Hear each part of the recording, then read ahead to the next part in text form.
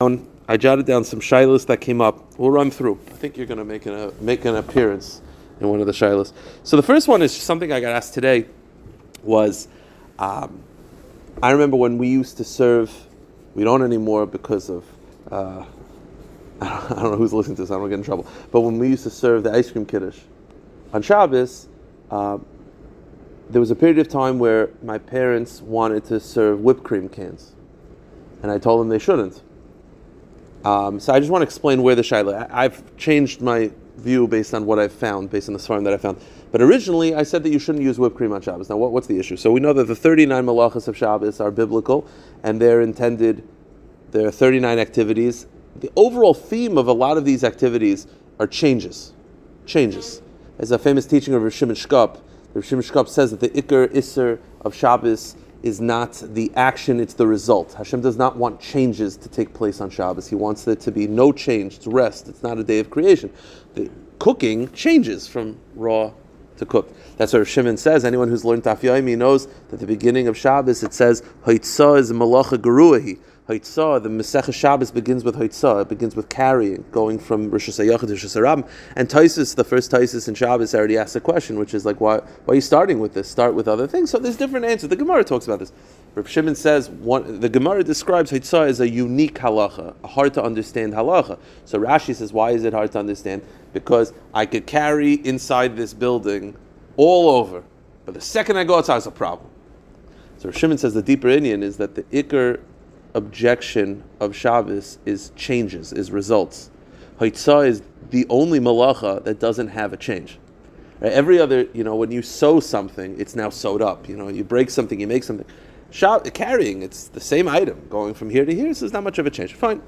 The point is, those are the 39 malachas. Chazal, according to Rashi, Chazal created an issur drabbanun called moiled. Moiled means you're not allowed to create any new entity. To make a change of your own that's not of the 39 is also forbidden because it looks like a malacha. Now, Rashi was referring to taking ice, crushing ice, turning into water. That's what he was referring to. There were poskim who felt, including the poskim the Rav Simcha ben Cohen brings down in the Laws of Shabbos. He brings down as Rav Yechezkel Roth, the Debretziner Rav, the Ber Moshe, and Rav Menashe Klein, the Ungvar Rav. They all felt you're not allowed to use whipped cream on Shabbos because going from a liquid to a cream is also a moiled. They feel that falls under the rabbinic prohibition of moiled. So because of that, I used to not do it because he brings down those that are awesome. But I found a sefer called Rishumei Aaron. Rishumei Aaron was a Rav, I know his son very well, is Rav Aaron Felder. He was the posek for the Chaf K for many years. He was a big Talmud of Rav Moshe. Rishumei Aaron Chelik Beis Daf Lamed. He brings down just things that Rav Moshe told him. And Rav Moshe said to him that you're allowed to use whipped cream on Shabbos. No explanation. Whipped cream is mutter on Shabbos.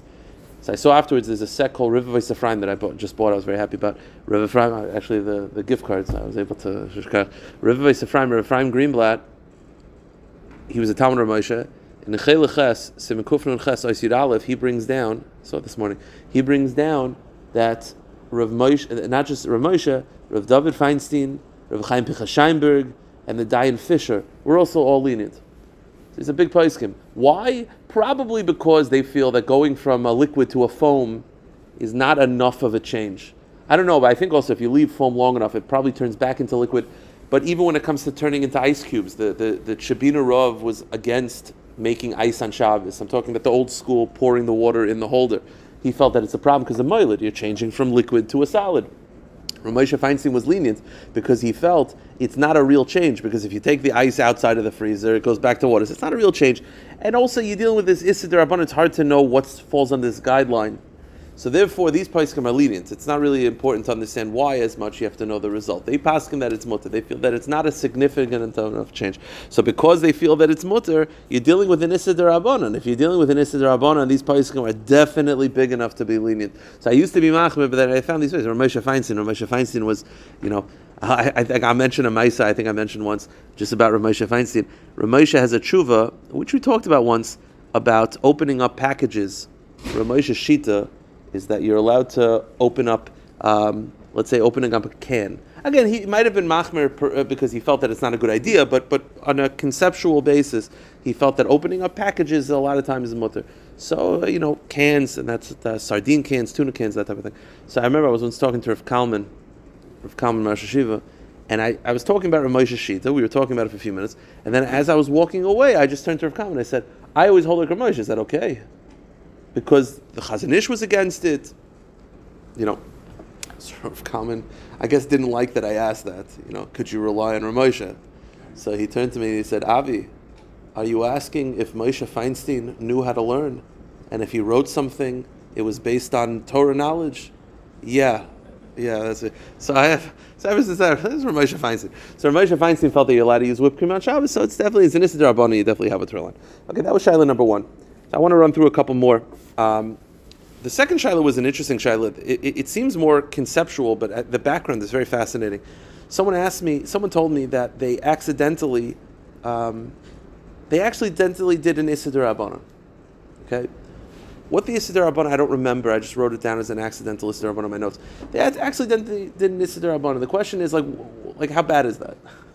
What do you have to do?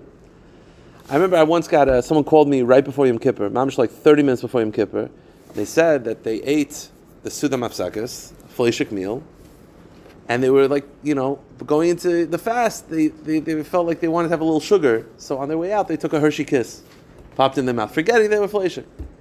So they felt really bad. It's a half hour before Yom Kippur. So I told them 2 reasons. I said, first of all, if there's ever a time to do tshuva, now's the time. So it's it's a perfect opportunity. It's right before Yom Kippur, you have a time. But I said the real answer is, don't worry. There's a nesivus.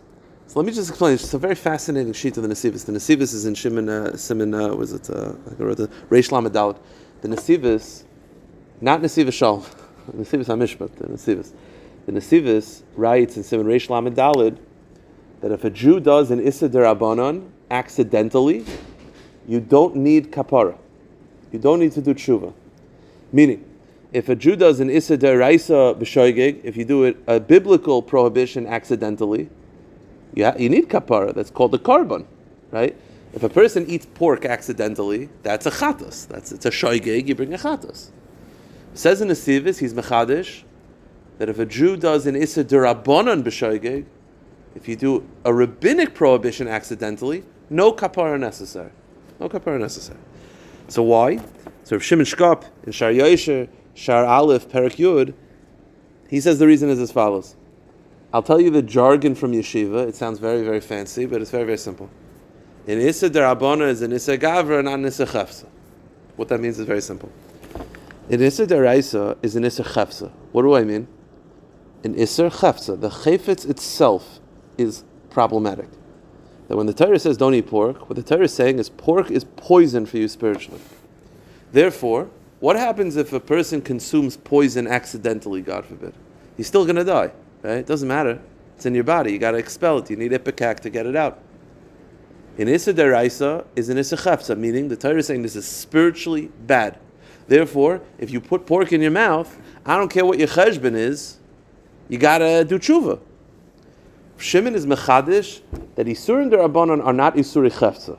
They're issur gavra, meaning when the Torah says, when the rabbis say don't eat something, let's say it's something that's only rabbinically forbidden, chicken and milk. It's a rabbinic prohibition. There's nothing biblically wrong with that food. The rabbi said don't do it. The objection of eating it is not that you're putting poison in your body. It's you're rebelling against the rabbis.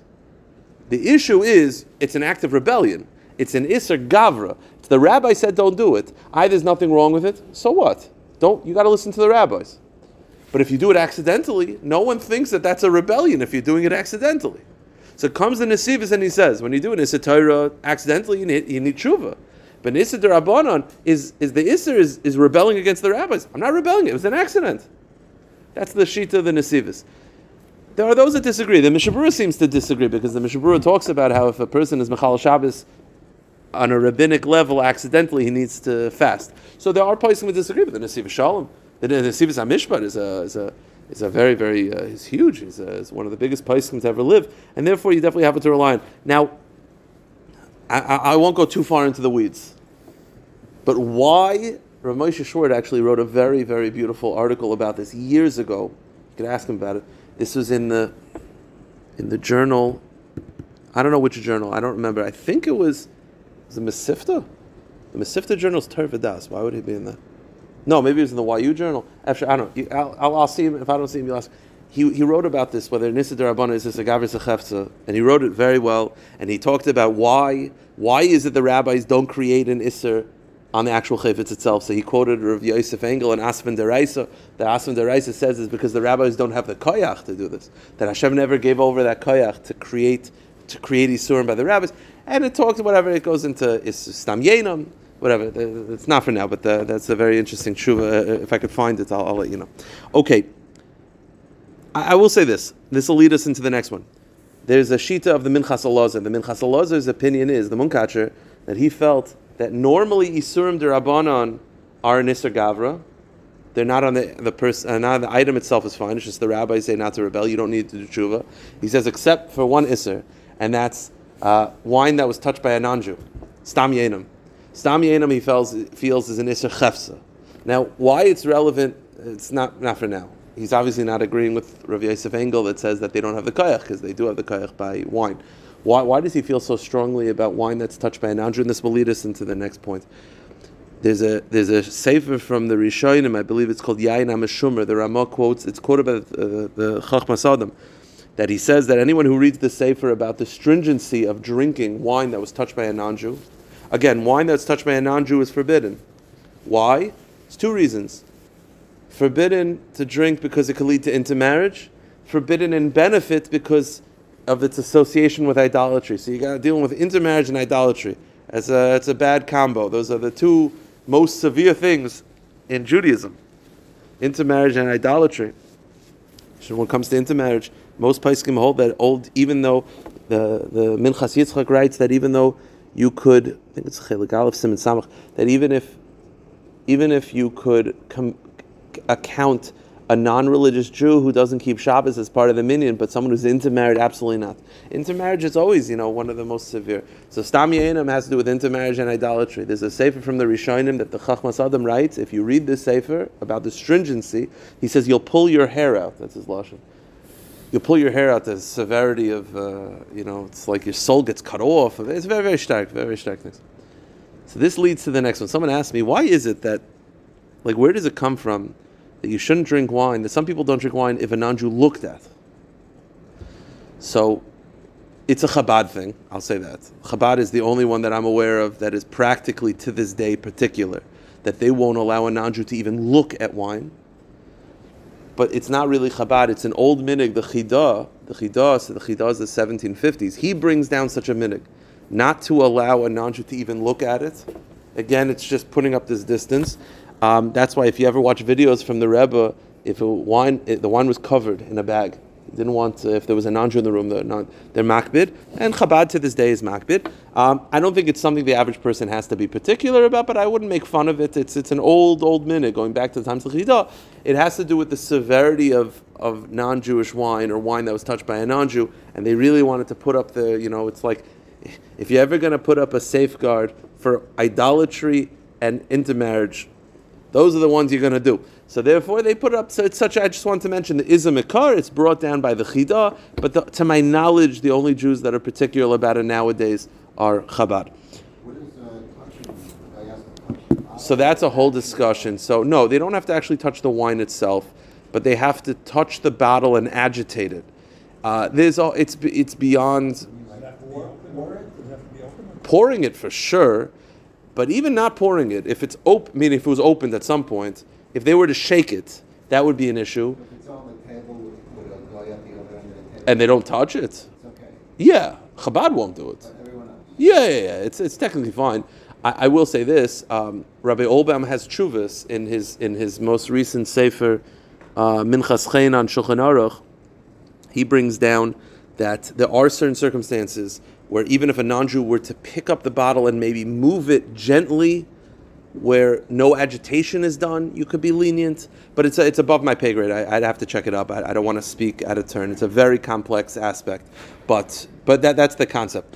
So the next one is what we talked about, and that is, let's say someone's son is a doctor, and they want to give an injection, or the dentist, can he do a root canal on his parent? So let me explain where this comes from. We know that one of the most severe prohibitions related to kibbur ve'em is a chabura, inflicting a wound. We had it in Daf Yomi a couple days ago that gets you the death penalty, right? That's why the Gemara was talking about if a person wounds his parent, he doesn't have to pay for all the financial penalties because he's getting killed. So chabura is a very, very severe thing, and chabura is causing blood, any wound that has drops of blood or internal bleeding, that will get you the death penalty. So because of this, the Shulchan Aruch, I wrote this down, this is the Shulchan Aruch in Yeredeya, Siman Reish Mem Aleph Sif Gimel. He says, Hayakaitz Tachuv La'aviv. Let's say a father has a splinter. It's very, very relevant. You have an elderly parent that you got glass in his hand.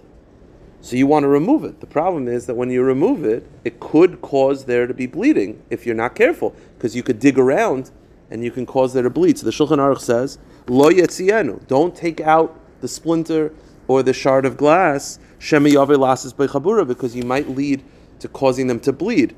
And if he's a doctor or a dentist, Lo Yakiz Dam La'aviv, don't do a surgery. Lo Yachid Chloyever. Even though your intention is not to hurt, your intention is to heal. Now the Rishonim explain that wounding a parent when it's not intending to hurt is a rabbinic prohibition. So you may not get it, but it's a big issur. So the Shulchan Aruch says very clearly, do not do it. Therefore, if someone were to ask, let's say someone's a diabetic and they have to do the insulin testing the blood or injections, the child should not do that for the parent. But what are circumstances where it is allowed? So the Ramah says as follows. The Ramah says, when are we strict? If there's someone else to do it. So let's say the parent has a splinter, or the parent needs an injection, or the parent is a child. Are you allowed to do a dentistry on your parent? There's no laws against that? I don't know. But let's say medically it's allowed. I don't want someone to hack me about it. But so the Shulchan Aruch says Asser. But let's say, says the Ramah, if there's no one else to do it, and the parent is in pain, then it's allowed. So basically from the later day poskim, this is how they evolve it. You're only allowed if the following circumstances. Number one, let's say the parent does not trust anyone else. Let's say it's a case where the parent is older and they're nervous. They do not trust anyone else to do this surgery, injection, splinter removal. The only one they let and they trust is the kid, then it's fine. Because they don't trust anyone else. You don't have to make the parent nervous. If the parent doesn't trust anyone else. Number two, let's say they can get someone else, but it's very difficult. A big tircha. It's the mechasisa, was who we were talking about. Let's say, I'll give you an example. The son is a doctor. The parent wants a flu shot. Okay? And the son's a doctor. He could give it in a second. For the parent to get it, the parent will have to spend 3 hours going to the city. I don't know the case, whatever it is. Okay, so you have what's her line. It's a big tircha. Or it'll cost money, the poskim are leaning. So if the parent only trusts the child, then it's allowed. Or if it's incredibly difficult to get someone else, then you have what to rely on.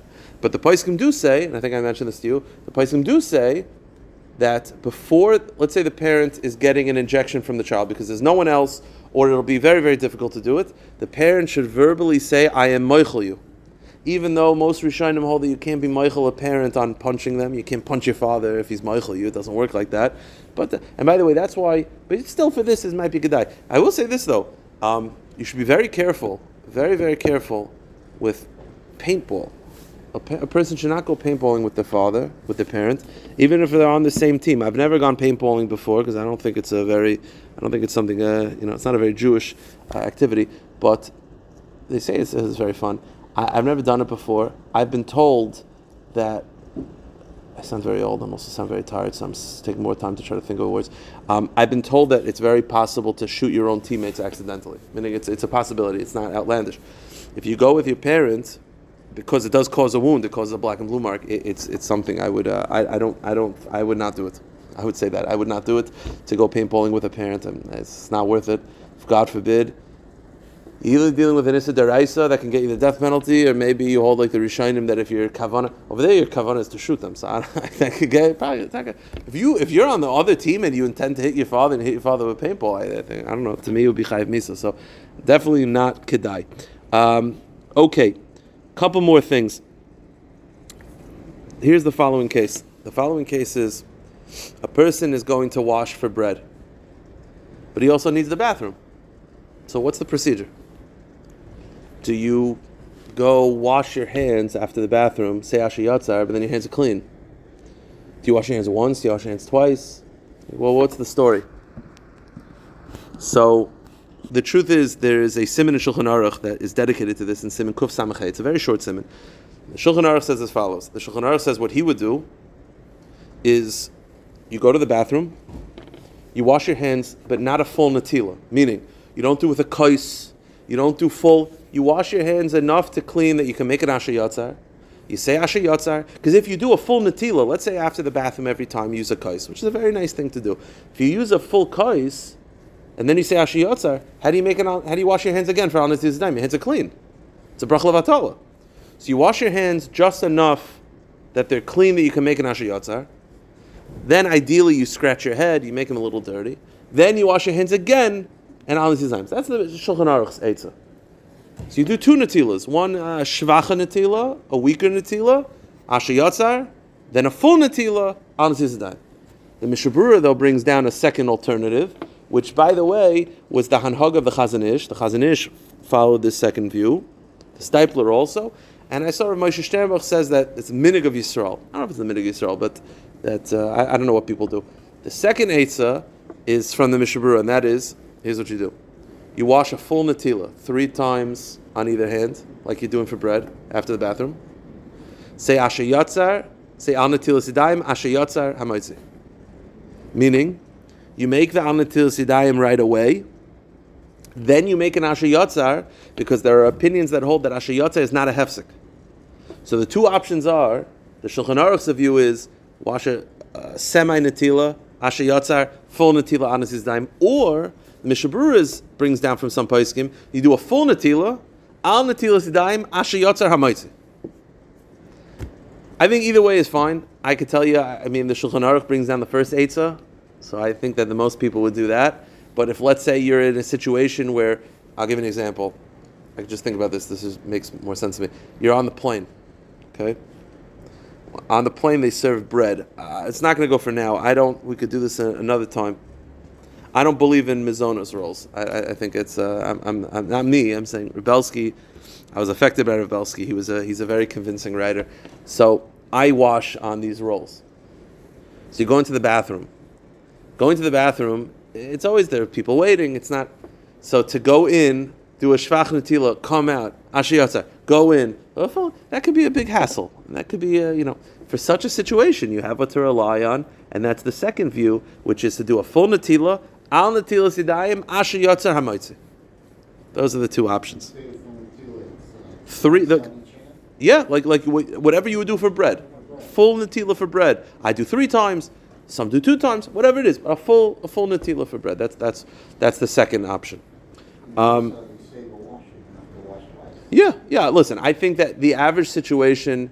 Listen, I'm not going to say. I would never say that that's wrong, because that's the Mishnah Berurah and the Chazon Ish.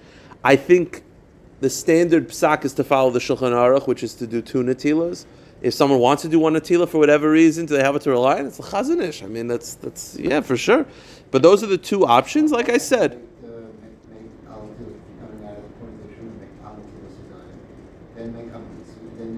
So I'll tell you why. I'll tell you why. The poskim don't like doing that. They mention that. The reason why they don't like doing that is because at the end of the day, asher yatzar is a mitzvah that you have, mitzvah b'al yadei al tachmitzana. To postpone an asher yatzar even for a few moments, they don't like doing. You're right. It seems like that should be a conceptual option, because it's not the end of the world. But the poskim don't like that option because they don't want to push off asher yatzar that long. Because at the end of the day, you went to the bathroom, you should thank Hashem right away. But those are the 2 options. I'll mention 2 more halachas, and then we'll stop. One is, someone asked me, the question I just got is, can an ovel during shloshim cut their nails? So the Shulchan Aruch writes in Yeridei Sim and Shin Tzadi, Siv Zayin, Kishem she'asa legalech kol shloshim yom, just like an ovel is not allowed to get a haircut for 30 days. Kachas alitit tzipernayim b'kli, you're not allowed to cut your nails with a clipper. Aval biyadav, but to scratch your nail from one nail to scratch it off using your hands, or b'shinav, or biting your nails, mutter afilu Teshuva. That's mutter, but using a clipper is also during shloshim. Now, if a woman needs to go to the mikveh, those are separate halachas. The Rama talks about it. Getting a non-Jew, that's not for now. But the average case, that's something that a mourner during shloshim should not use a clipper to cut their nails. One last halacha, and that is, it's a bit of a, I guess, stop the recording now if you don't want to hear about women with kiddush and Shabbos. It's a bit of a clever chumrah from the Shmir Shabbos Kilchasan. Okay, the halach is like this. I'll try to do this while I'm half asleep. The halacha is that before davening on Shabbos and during the weekday, you're allowed to drink water, coffee, orange juice. I don't eat chassidim meat. Okay, fine, but that's a discussion of before davening. There's a discussion of what you're allowed to consume. It's not like shahakal is allowed, mizonos is not allowed. You're not allowed to eat anything, really, because you're supposed to ask for your life before taking care of your body. There's the heter that Chabad and other Chassidim have is because the Tzemach Tzedek told his daughter that it's better to eat so that you could daven, not to daven so that you could eat. That was the line from the Tzemach Tzedek. He said in Yiddish, it was basically because a lot of people will just daven quickly so that they could eat breakfast. That's your davening so you could eat. He said it's better to eat so you have strength to daven than to daven so you have strength to eat. Okay, fine. But that's a before Shacharis. That's the same halacha the weekday on Shabbos. Can you have a cup of coffee on Shabbos morning before Shacharis? Yeah. The same you could have it throughout the week. Shabbos, though, has a uniqueness, and that is after Shacharis, you now have to make kiddush. Once you have to make kiddush, you're not allowed to eat anything or drink anything. So before Shacharis, you're allowed to have a cup of coffee. After Shacharis, you can't even drink water. Okay, that's because you need kiddush. The zman of kiddush is after Shacharis. Oh, exactly. So, Messiah. So here's the thing, though. What a lot of women do, there's a shaila in the Rishonim and in the Paiskim, the Mishaburim brings down, women have to daven Shacharis. The question is, what is the definition of Shacharis? Stam, throughout the week. Stam, some opinions say they have to daven the full Shacharis, with Shmona Esrei, the same way we daven. The Shita, the Magen Avraham brings down a Shita that holds that no, they're actually Yaitze Shacharis with brachas. If they say brachas, they're Yaitze Shacharis. If they want to then say a full Shacharis, Ma'toiva Ma'noim, it's beautiful. Based on this heter, what many women will do is during the week, they'll say brachas, they've officially davened, now they can eat breakfast. That's what Beis Yaakovs do. Say brachas, now you can eat breakfast, and then you could daven the full davening because you've already davened Shacharis. Says the Teshuva Shabbos and Shmir Shabbos Kilchasan, this leniency during the week creates a big stringency. If brachas is Shacharis for the week to allow you to eat, then brachas is Shacharis on Shabbos to warrant kiddush. So the Shmir Shabbos Kilchasan Shita is that if a woman says brachas, she can't eat anymore.